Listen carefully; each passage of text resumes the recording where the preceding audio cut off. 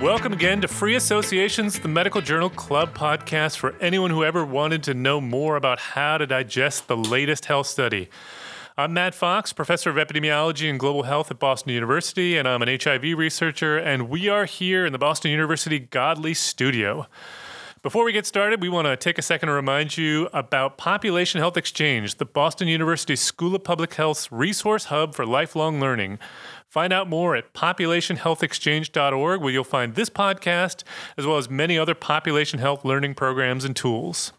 So today in our first segment, we are going to go back in time and look at the paper that started off the measles, mumps, rubella, otherwise known as the MMR vaccine, the MMR vaccine and autism controversy, and try to understand how this study, which turned out to be a fraud, and I do want to emphasize that, was ever published in The Lancet in the first place.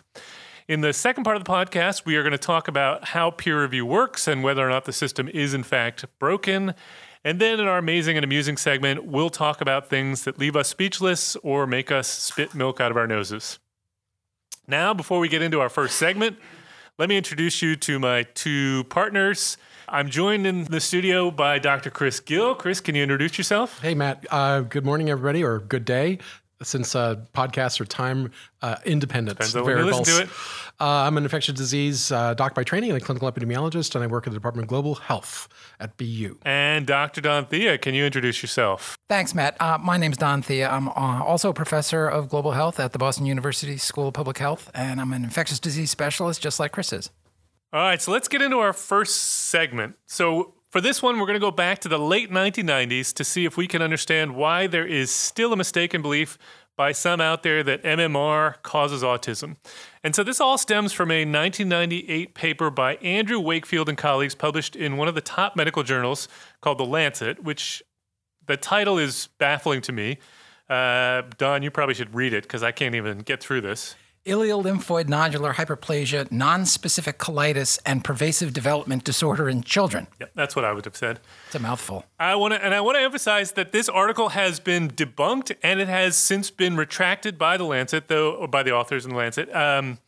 Though it not all the authors. Not all the authors. Fair enough. We'll get to that. Though it did take years to do so. And we want to start off by looking at how it ever got published, and as it is a deeply flawed study on its own.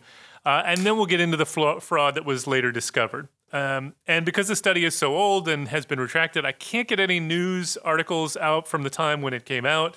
But I will say this one was quite big in the popular press, which is what is believed to have created a lot of fear around measles vaccine, measles, mumps, rubella vaccine, and vaccines in general. So, Don, let me start with you by asking you to describe this study and what they claim to have found, and tell us about how you would have approached this had you been a peer reviewer of this article. Sure, Matt.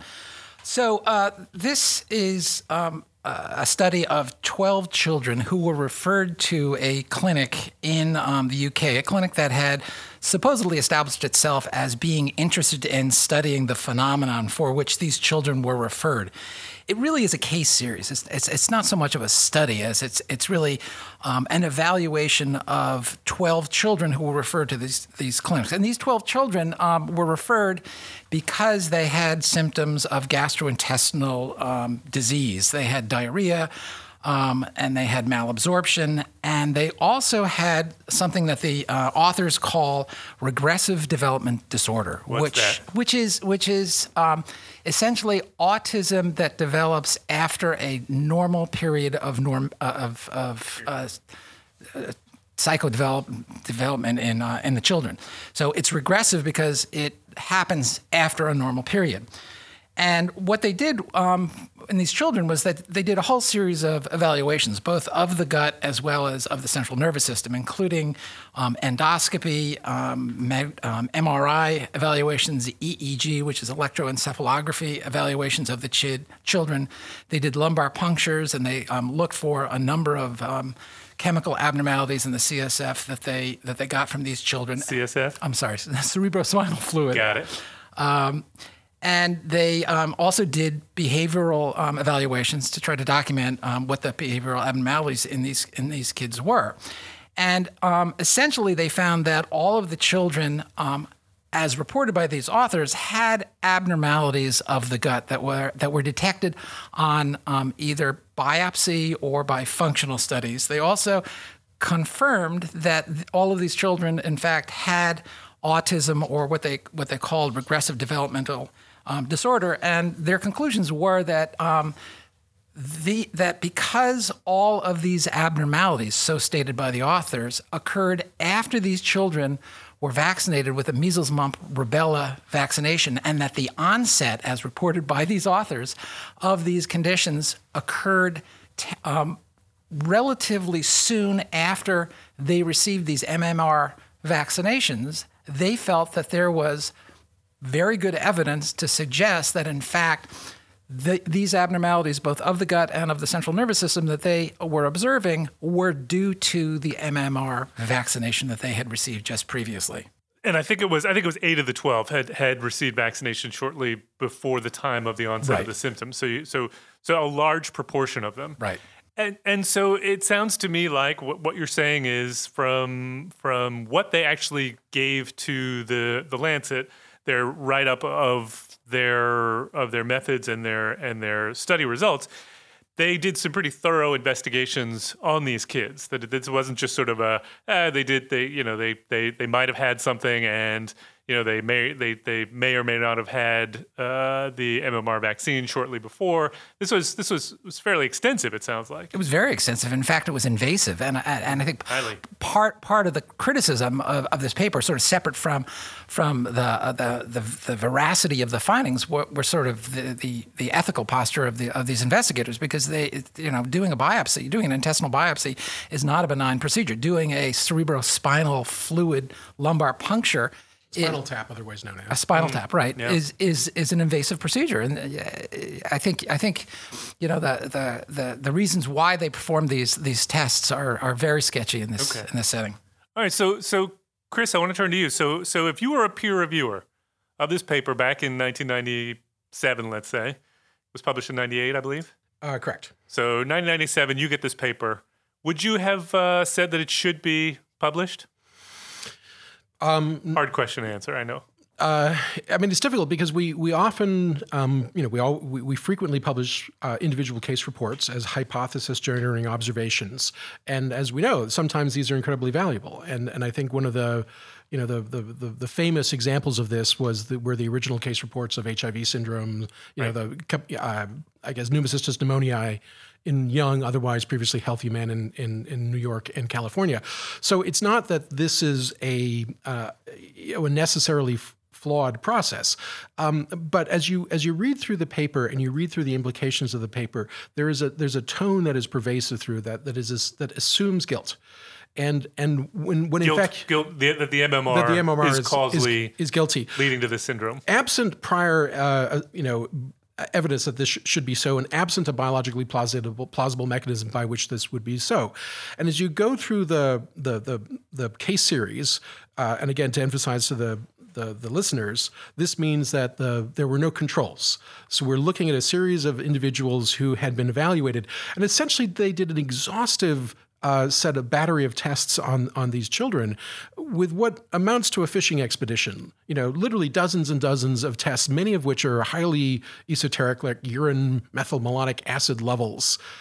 Looking for what exactly? And we've talked in previous podcasts about when you're doing secondary data analyses and you start to sort of look at multiple associations, are you likely to find something by happenstance? And so it felt like they were looking for evidence of something that they could then pin on this and create this, but this all crumbles when you start to look at the fraud that follows after. So the initial article felt to me like it was way ahead of its skis in terms of making the assertions it had, with really no hypothesis behind it, and a very, very strange, new syndrome that actually didn't describe the vast majority of autism at all.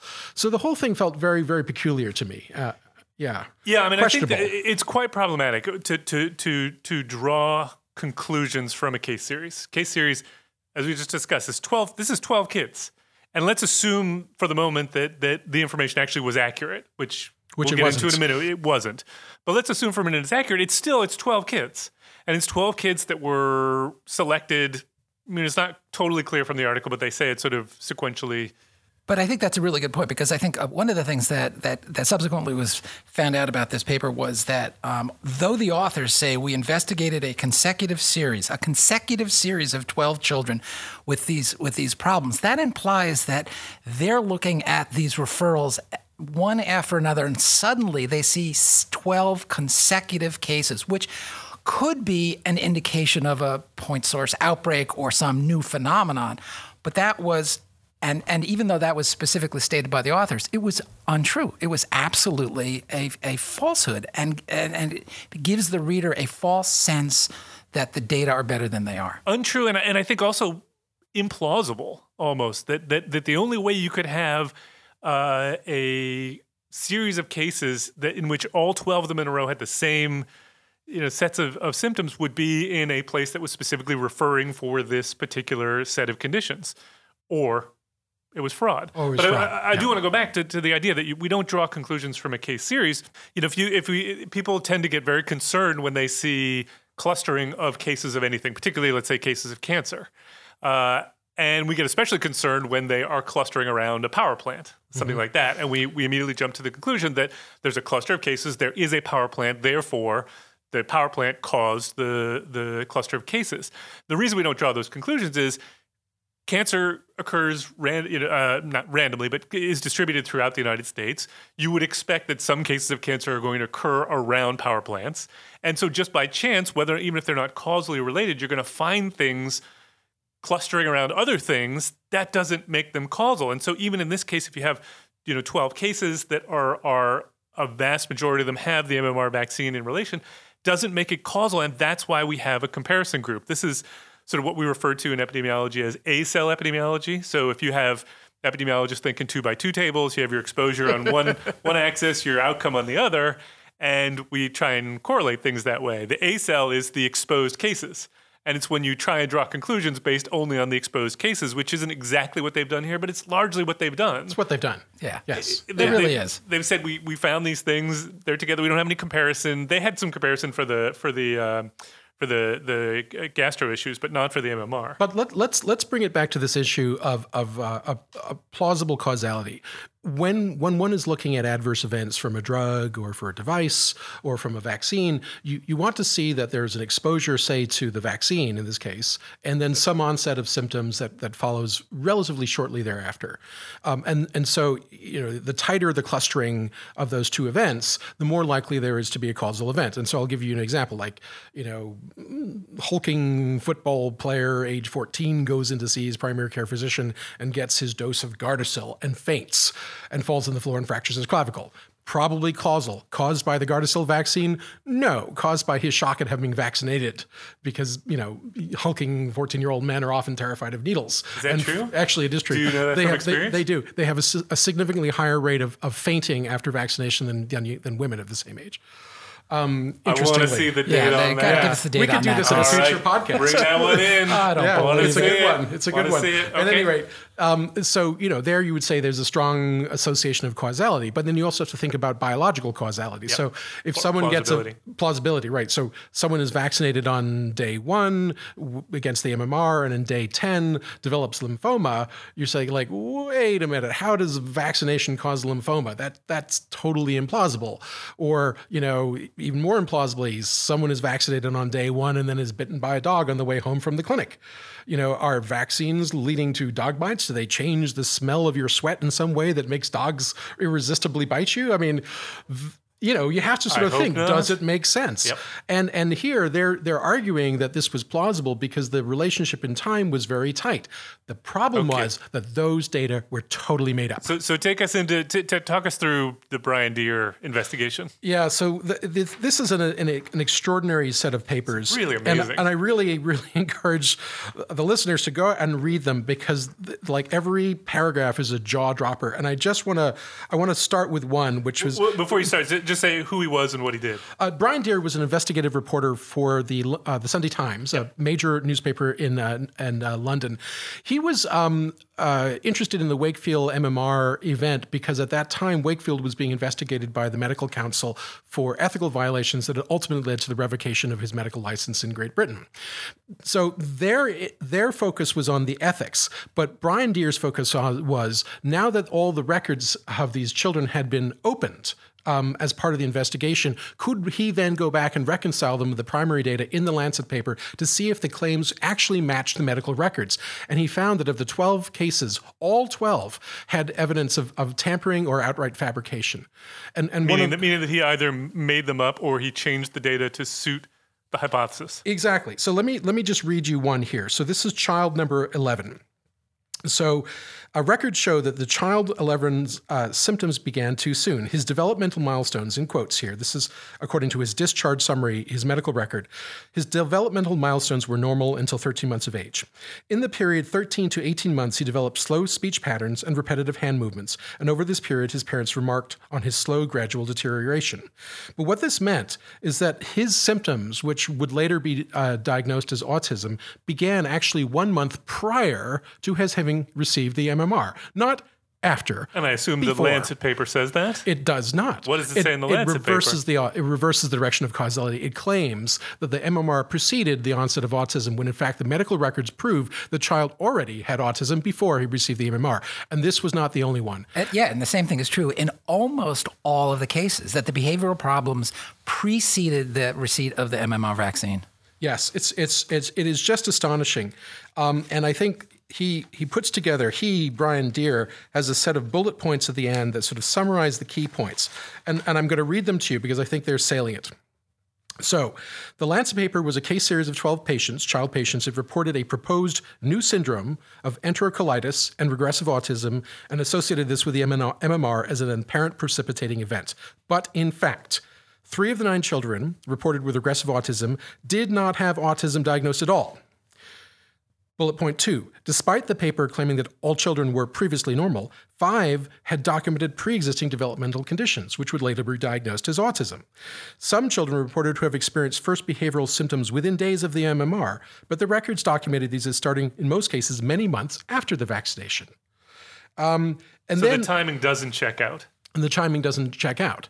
Now, the second part of this was this syndrome of abnormal, what they call atypical colitis. Yep. Nonspecific colitis, I think was the specific term, the nonspecific colitis. Now, this also is fascinating because the colitis is an inflammation of the intestine. And that is diagnosed by taking a biopsy of the intestinal wall and making slides of this and looking for the evidence of inflammatory cells within the biopsy. Now, when most of these children's biopsies were done, they were originally read by the pathologist at the Royal Free Hospital in London as being completely normal. Later on, the senior author, Dr. Walker Smith, went back and changed the diagnoses to nonspecific colitis. I didn't realize that. It wasn't Wakefield? No, this was his senior author. So Wakefield was not the only one who shared in the blame here. He was clearly the most egregious, but Walker Smith was also not blameless. Yikes. And Don, my understanding is there were also issues around Wakefield's participation in legal claims against the manufacturers of the MMR vaccine? Right. He was on the payroll of a law firm and providing evidence as an expert witness in a lawsuit that he was participating in that preceded the publication of this paper. And that lawsuit was trying to show that the MMR vaccine, in fact, was suboptimal, and he was working with this law firm that was representing a different manufacturer of a different measles vaccine. So he had a clear conflict of interest in terms of publishing this paper and having the results of this paper be very biased and very skewed against the MMR vaccine. Matt, at any point in this paper, did you notice that conflict of interest declared? I specifically looked for it, and it is not declared. It is not declared. It is not declared at all. There is no note. There is normally in a journal article, there's a section where you declare your conflicts of interest. There is none of that. Now, this was 1998, where things were done differently from the way that they are done now. But no, that is not disclosed anywhere that I could see. Because it does seem to me pertinent that if one had been paid Highly pertinent. over 400,000 British pounds, so multiply by 1.6. Worth more then than they are now. Yep. But yes, back in 1998, so maybe probably multiply by Pre-Brexit. 2.1. I don't know what the number is. No, but I think it was 1.6 back then. It was a but lot. It was a lot of money. Yep. By a tort lawyer suing the MMR, for which you an expert witness, and Andrew Wakefield himself held the patent on the replacement measles vaccine that would have replaced the discredited MMR. Clear conflicts. Holy moly. I think one of the other things that's really interesting about this, and we've talked about this issue in about prior papers, and that's the issue of recall bias. And Absolutely. a lot of the description of the behavioral abnormalities and the onset of the behavioral abnormalities were as reported by the mothers. And I think there's two really important issues that directly feed into this. And one is that this quote-unquote consecutive series of 12 kids were largely referred by individuals who had a bias themselves against, they were anti-vaxxers in 1988.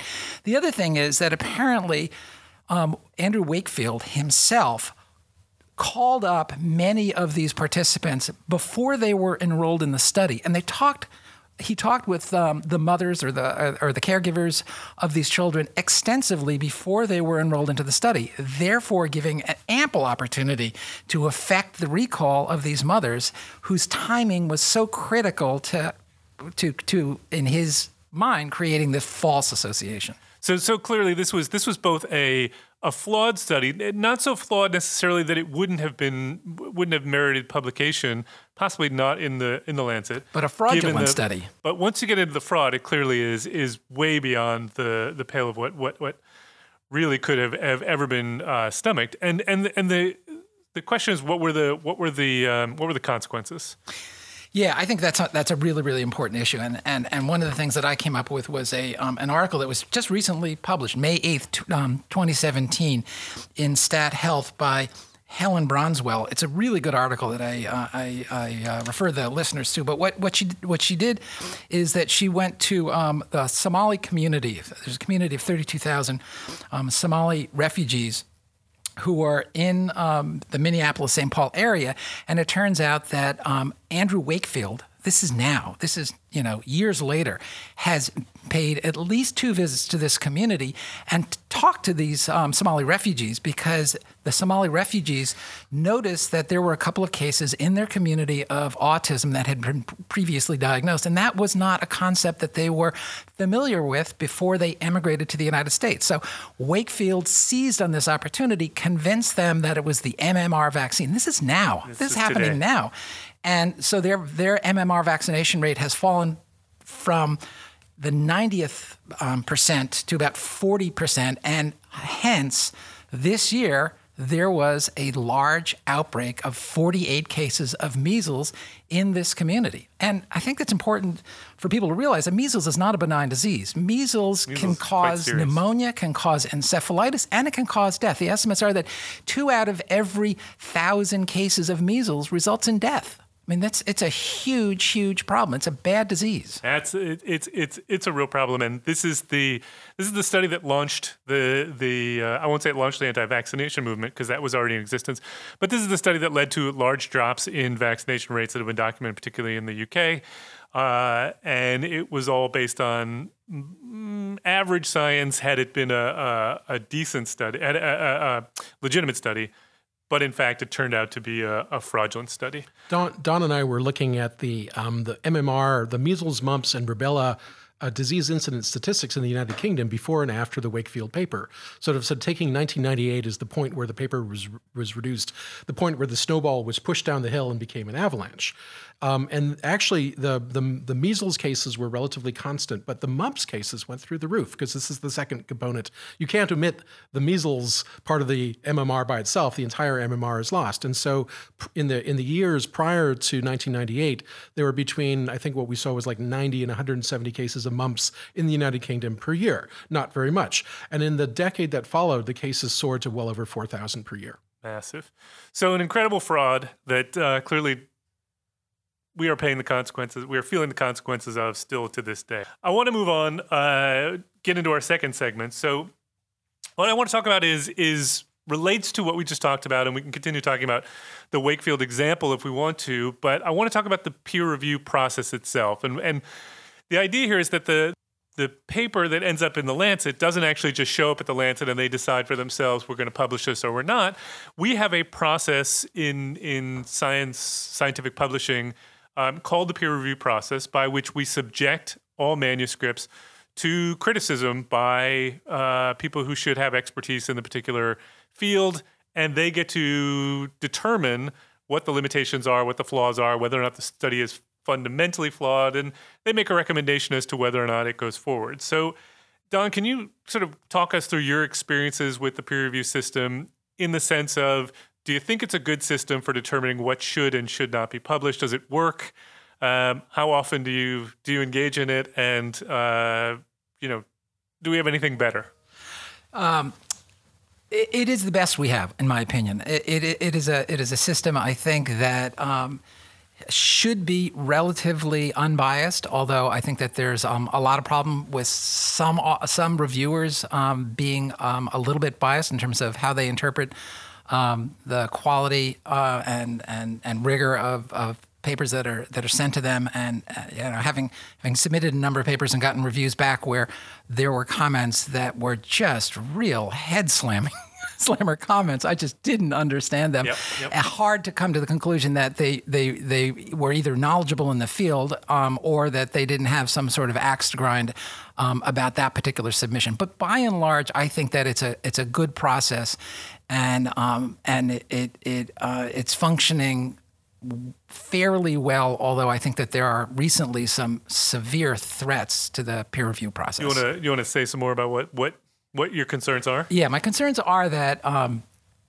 it really goes along the law of unintended consequences. There's been a movement to make the scientific literature much more accessible to the world's population, and particularly in areas like the low and middle income countries, where a subscription to a journal, which they tend to be very expensive, is really not a possibility. So there has been a movement over the course of the last 10 years for it's called the Open Access Journal Movement, where the authors pay money to have their papers published once they have been accepted for review and they've passed a particular quality threshold.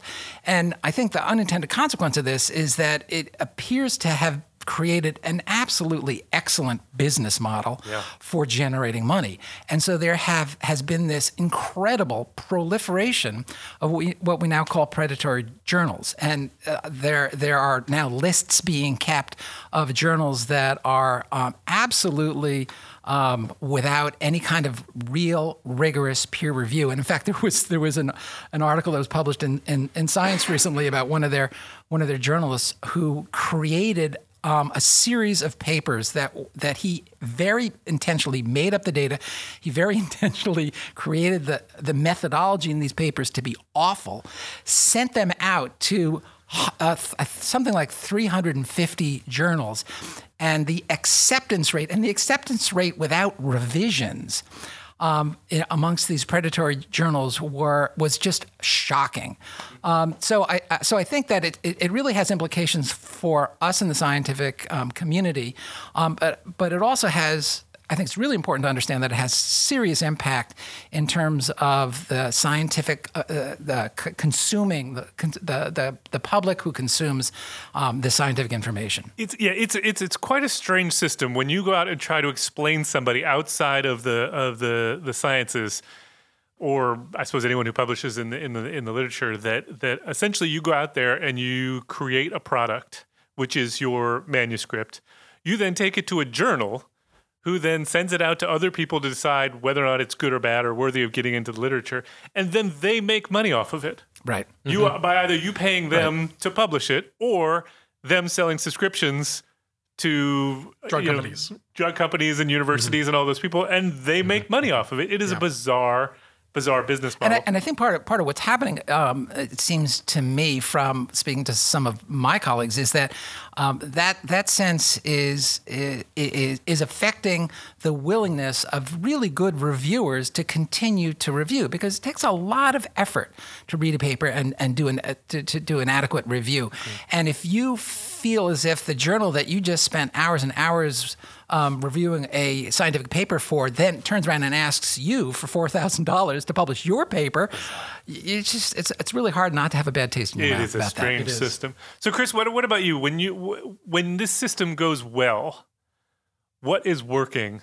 What does a good peer review look like for you, either as the reviewer or as the person doing the review? Oh, okay, that's a very complicated question to answer. That's why I asked you. I didn't want to feel that one myself.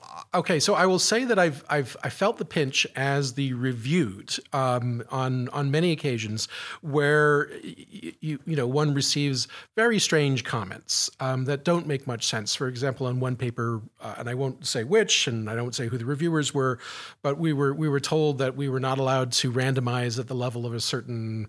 This was a cluster randomized trial, and we had defined the cluster in a certain way and randomized. So they didn't like your design. And they didn't like they said it is it's statistically invalid to use this form of cluster randomization. And so is that it, or do you get a response? And we were rejected. And so and this is vexing because we had two statisticians on this project, and one of whom was you, Matt. Well, that doesn't say very much. I am not, to be clear, I'm not a statistician. I'm an epidemiologist. There is a distinction, and I take it as an insult that you don't know that. Felt that there was no issue with this, and it was just go cry in the corner. It felt to me a perfectly specious comment. Or you get comments where they evidently have not read the paper carefully, and they're asking you to provide information that is clearly provided in the paper. And so that can be very frustrating. On the other hand, it is often the case that you will get a really good review where they have read your paper carefully, thoughtfully, spotted things you didn't see, and the paper is vastly improved for the process. So as Don said, it's not a perfect system. It is often helpful and it is often not helpful. But I think what we're concerned about is on the lower end of where it doesn't go well. Don, you were talking about the Bohannon experiment, I think. John Bohannon? Right, from Science Magazine. From Science Magazine. Tell me about this. I don't know this. John Bohannon, he was the one who created the fraudulent data set about some lichen fungus that cures cancer. That cures cancer. Yep. It was ridiculous. Yep. Not Sophie Godley, our colleague. Fiona Godley, the editor of the BMJ, did a similar experiment a number of years after called the Godley experiment, where they sent out a paper that had been created with 9 major design flaws and 5 minor errors, and they sent it out to 607 reviewers, informing them that they were part of an experiment where they had packed the paper with errors. They knew what they were getting into. That they had to find the flaws, and the mean number of flaws that were found was about 2.7. In the best case. For the major errors, of the 9 major errors, they only spotted less than a third of them. And of the minor errors, less than 1 out of 5 was spotted by the reviewers. And so just to back up for a second, so the idea of the peer review system is the journal gets the article, some editor gets the article, they send it out, they find experts to send it out to, they review it, send back their comments to the journal, and then the journal gets to decide whether or not they want to send it back to you to let you respond, to make revisions, and then see if they're happy, or they could just reject it outright and say, we're done with this. And you're saying that in this case, even when the reviewers knew they were being watched, that they were part of an experiment looking for errors, they couldn't find all the errors. I can't say I'm totally surprised by that. And I say that as one of the things that some journals will do, and I really like it when they do this, is they will send you do the review, you send it back to the journal, and then the journal will then make a decision, and they will send you, they'll copy you, the reviewer, on the response that they have to the authors, in which case you get to see the other reviewers' comments. Very helpful. It's very helpful because it teaches you how to, do a peer review. Because we're all calibrating. But you also notice they don't often, there are often things that overlap, but there are things they picked up that I didn't, things that I picked up that they didn't. And I think that's sort of a helpful tool. But I also, when I think about the peer review process, one of the things that always worries me is the fact that if in an ideal world, what you'd do is you'd find the people who are the world's experts on this particular topic, and you'd send it to them, and they would sit down and read it and read it again, and then they'd mull it over for a week and read it again, and then they'd send their comments back, and they'd make a decision. The reality is the people who are the world's expert on this topic have very little time to contribute to this, so they either do it and agree to do it and do it very quickly, or they don't do it, and it then gets sent to me, who has no expertise on this, Yep. and I review it for. And I mean, I do actually do this sometimes. I will read papers that I don't have the expertise on the topic matter, but I have the expertise in the design and conduct of trials, and I can at least review from that standpoint. But I can't make the detailed comments that you would probably want, and so I think it's a system that. You're right. It's the best that we have. I'm not sure we have any alternatives, but I do think it's something that there are clear flaws. Don, you want the last word on this one? Not the last word. There was just an issue that I thought it would be interesting to bring up and discuss, and I'd love to hear what your thoughts are. It used to be that peer review was always anonymous, and there are some journals now that are saying, if you review this, we are going to make your identity known to the writer of this particular paper. To the writer of the paper. To the writer of the paper. So So both sides know. Non-anonymous review. And I think that has, to a certain extent, a chilling effect on some people who might have a tendency to review or might have a tendency to be very brutally honest about a paper. And I think it cuts both ways. I'm curious, how do you guys feel about that? Chris? I'm in favor of it. I think transparency is better in almost all cases. And I take your point that being anonymous allows you to, in some ways, be more candid, but it lends itself to abuse so easily. Isn't that the lesson of the internet? That's the problem. Yes, that when you can say something without fear that the people who you said something snarky about or said something misleading about or hatcheted in some ways, if they know who you are, it's very hard to get away with that. Whereas I think this enforces a certain civility and forces them to sort of focus on the actual methodological issues. So I think in general it's a good thing, even though your point is absolutely correct. It is a little bit unnerving to know that they know who you are. You have to be very careful about how you say things then. I agree. I mean, I think they should. It seems to me an area ripe for experimentation. I mean, what if you submitted your reviews and they told you, okay, when you submit your reviews, there's going to be 1 in 10 chance that we're gonna open up the reviews, and not only we're gonna send it to the authors, we're gonna publish it on the internet. Well, there's a 1 in 10 chance, so I might be a little bit more honest, but at least then I would probably not say all those nasty things that I normally say. Some journals have taken it. I don't say nasty things. Some journals have taken it one step further lately, where they publish the peer review BMJ process on the website itself, so that the readers can also see the peer review trail. Yeah, the BMJ has been at the forefront of this movement. It has pros and cons, and I think that let 1,000 flowers bloom and let's see where it goes. But I think there are a lot of options for where this could go. I have two factoids that I just want to throw Chris in here. Gets the last word then. Published by Fang et al., I'm probably pronouncing that wrong, I'm sorry, in the Proceedings of the National Academy of Sciences in 2012. This was a paper looking at the reasons for journals to retract papers. Retract so that papers. Means what? It means that the journal has decided that the paper is a paper that's been published must be retracted because it is incorrect.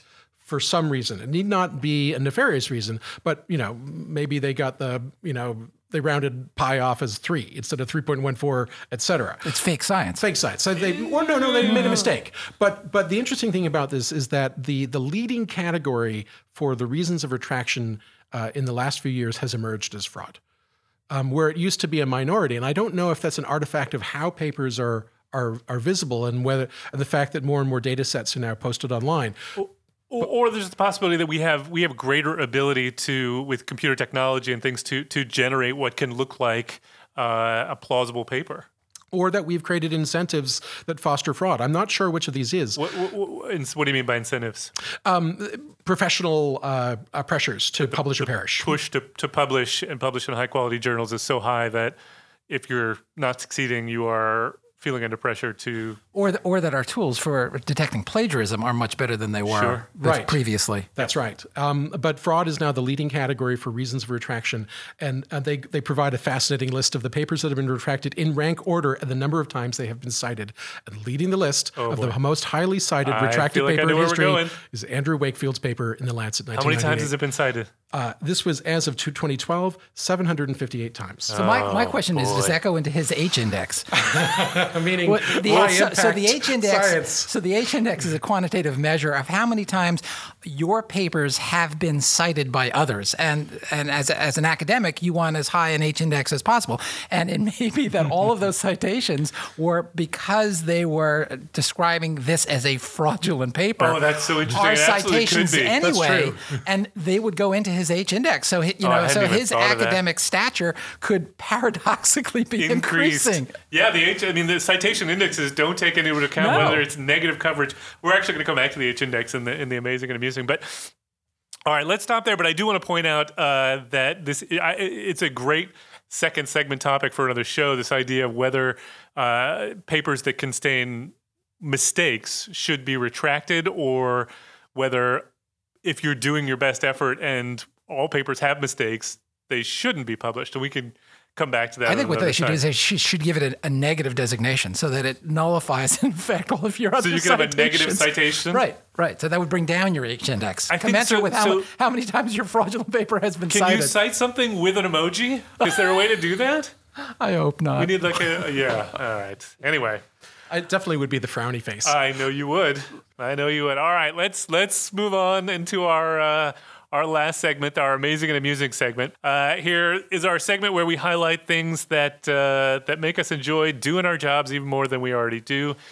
And so we're going to look at some of the weird and wacky things that happen in our field, some of the things that inspire us, some of the things that amaze us, or just make us laugh. All right, Don Thea, what do you got for us this week? All right, Matt. So I have a paper that was published in PLOS One in December of 2013. The authors are Helmchen, Palzer, Munte, Anders, and Springer. And I'd like to add that this paper was anointed with the Ig Nobel Prize in Medicine in last year. And the Ig what Nobel, are the Ig Nobels? The Ig Nobel Awards are one of the great things about Boston, along with the Red Sox and baked beans and clam chowder, and the Patriots, and the Bruins. Every year around the time that the real Nobel Awards are being awarded in Oslo, the Ig Nobel Awards are announced, and they have a ceremony every year, and it's published on it's broadcast on NPR on the Friday after Thanksgiving. Okay. And what they do is they go through the world's literature and they identify papers that they find particularly interesting or amusing. And it is sponsored by the Journal of Improbable Research. And the one that I'm going to talk about is called Itch Relief by Mirror Scratching, a psychophysical study. I feel like I know where this is going. And in this study, what they did was they tried to identify whether scratching the arm that doesn't itch helps you to deal with the itch in the arm. That does it. Which itches. So by looking in a mirror. So by looking in a mirror. So what they did is brilliant. They injected a little histamine in the forearm of the left arm, which is a chemical that produces a lot of itching.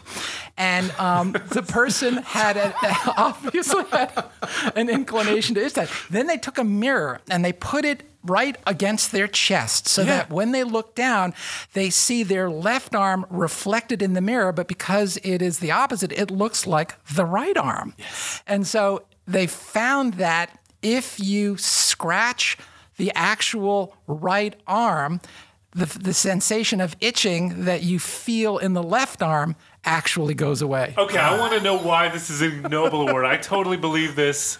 I think this is important research. Apparently, it's based on research that has been done in the realm of phantom limbs. Yeah, and that it's been shown to actually work in terms of people getting used to the fact that they have a phantom limb and they have pain in that phantom limb. A phantom limb is when somebody loses an arm, they have this cerebral sensation that arm still exists. And the people can have pain in their phantom limb, and by putting it up to a mirror, they can actually learn to stop having that pain. Right. They can train themselves to amazing. stop having the pain. I want to know who did the itching. Did they itch themselves or did somebody itch them? They itched themselves. They scratched themselves. Sorry, good point. Right, Scratch. right. Wow. So they think that this actually might have some therapeutic relevancy think it because absolutely does. Because as all of our mothers have told I am us feeling from the itchy very right beginning, now. if it itches, don't scratch it because you're just going to make it worse. And this is a way out. So this is something that I think every 9-year-old boy in America is going to It's absolutely. going to be carrying around a mirror. It's going to be loving it. Wow. That's beautiful. I love That is fantastic. Okay. Chris, what do you got for us? Well, this was not planned, but I actually I found this interesting study on the effectiveness of different mosquito repellent chemicals, applications, or devices. Now they're of course approaching this from a much more public health perspective. They're thinking about Zika virus and West Nile virus and yellow fever and Aedes aegypti mosquitoes, and so they focused on Aedes aegypti mosquitoes. But really, what they wanted to know is like, do these things that you buy at Target do they work? And some did, and some did not. The beautiful thing about this experiment is that they had this really clever experimental apparatus that they created to test the effectiveness of these different preparations. So they put their test subject, the volunteer, who was going to be the bait for the mosquitoes, into a wind tunnel. Breeze tunnel. A breeze tunnel, excuse me. This a breeze is a thing tunnel. you know about? Chris and I were We were talking talking about it. about it. Okay, all so right. you have to imagine this person sitting in this little tunnel, and behind them is a fan that is blowing wind past them at 2 meters per second. So a gentle breeze. So it's a breeze tunnel. And then downwind is the mosquito cage. And the mosquito cage is spaced at different distances away from the subject so that the mosquitoes are in this mesh cage and they can smell the person because the breeze is blowing past the person towards the mosquitoes. And the mosquito cage is in 3 sections. One is where they're initially placed into the center, and then there's a compartment in front closer to the person emitting the odors, and the one further away. Upwind and downwind. Upwind and downwind, exactly. And so the question is, which way do the mosquitoes fly? Oh. Right? Do they go towards the bait, or do they go away from the bait? Because, we have to, right? Yeah. Maybe they'd be repelled. Yeah. And so they had a positive control where there was no applications put onto this person, and the mosquitoes had been prepped by, making them a little bit hungry by giving them water for 24 hours, but no food. So they were hungry mosquitoes. They had actually No four mosquitoes were positive harmed? controls. They had several different controls. Because we know that there are different people attract They had 4 mosquitoes different We volunteers. differently. definitely know that. Yeah. That is a big issue in my family. And so when they had just the volunteer wafting their natural odors towards the mosquitoes, about 90% of the mosquitoes chose to fly towards the bait, the person, in other words. Whereas they didn't have a person in it, about 87% of them went in the opposite direction, basically being blown passively away by the wind. Yep. So they're fighting against an air gradient to do this. And then they put all sorts of different sprays and devices on them. And the devices were ranged from a bunch of wearables. There was the off clip-on device, the personal sonic mosquito repeller device, which emits like an ultrasonic noise that's supposed to irritate mosquitoes and keep them that away. has got to be bogus. There's something called Mosquitavert and something called Mosquito No. And these are both devices that are wafting the gerani oil extract.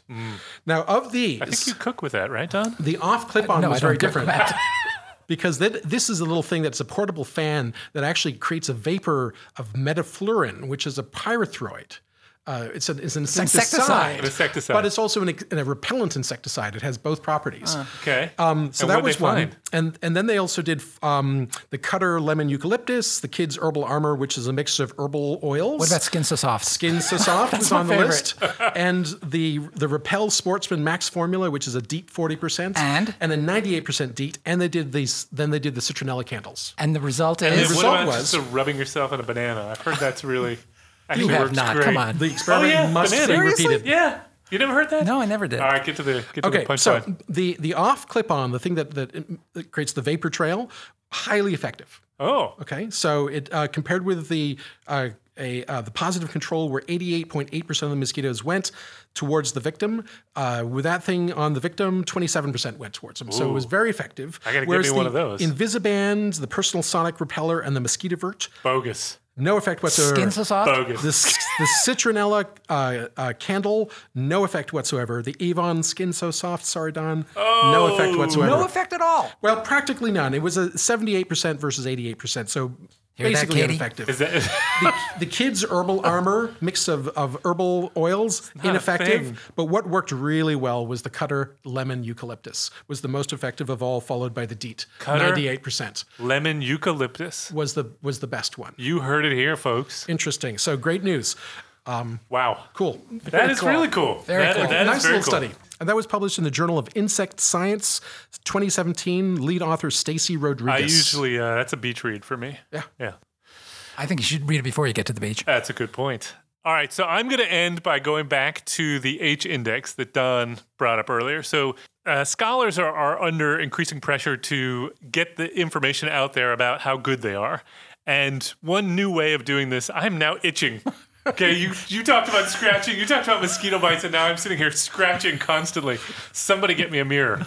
So one of the ways to get your name out there is, and I do encourage everybody to do this, is to build a Google Scholar profile. So Google has gotten into the market of trying to determine how good authors are and to come up with sort of I'm guessing it's going in a social media type direction.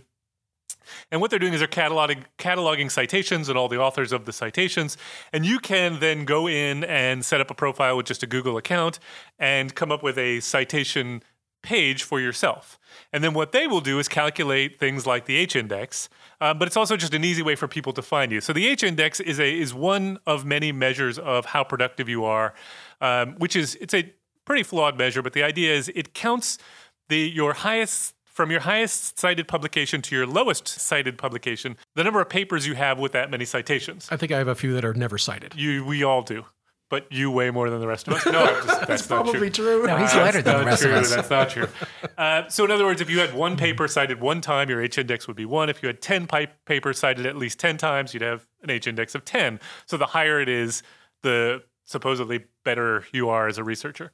And it's been shown to be highly problematic for a lot of reasons. In particular, it's largely a function of age, right? The older you are, the longer your papers are out, the more citations you get. But anyway, let's leave that aside and let's just pretend that it's a fine index. So Google Scholar has gotten into this field. And when you go in and you set up your profile, it finds all the papers with your name. And there was a guy out there who wanted to demonstrate that the Google Scholar H-index isn't necessarily the most reliable. And so what he did was he created a profile using the procedures that you're supposed to use. Only what he did was he set up a profile for this author called et al. Seriously? So for all publications. That's brilliant. So for those who don't know, if there's too many authors to list, so they'll just trim it at, say, 6 authors and end it with et al. And Google picks this up. And so he created a Google profile for et al., who et al. Has over 2.5 million citations and an H-index of 331, which is pretty darn good. That's got to be the top. It's pretty impressive. It's pretty impressive. And he on his website, he comments on the fact that Google manually shut this down shortly after, about 3 months or so after he did it. But you can actually, if you do a Google search for Google Scholar et al., you will still find this page. I'm not sure exactly how, but I just thought it was an amusing way to demonstrate that there are limitations to these electronics. It's an academic hack. All right. Well, we have come to the end of our show. If you've got any feedback for us on this or any other show, or you want to suggest a topic or a study that you want us to take a look at, you can tweet us at PopHealthX, or you can find us on the Population Health Exchange website. We also would like to thank Leslie Talalian, who's the Director of Lifelong Learning, for supporting this podcast, and Nick Guler for sound and editing. Thanks for joining us. We hope you enjoyed it, and we hope you download our next episode.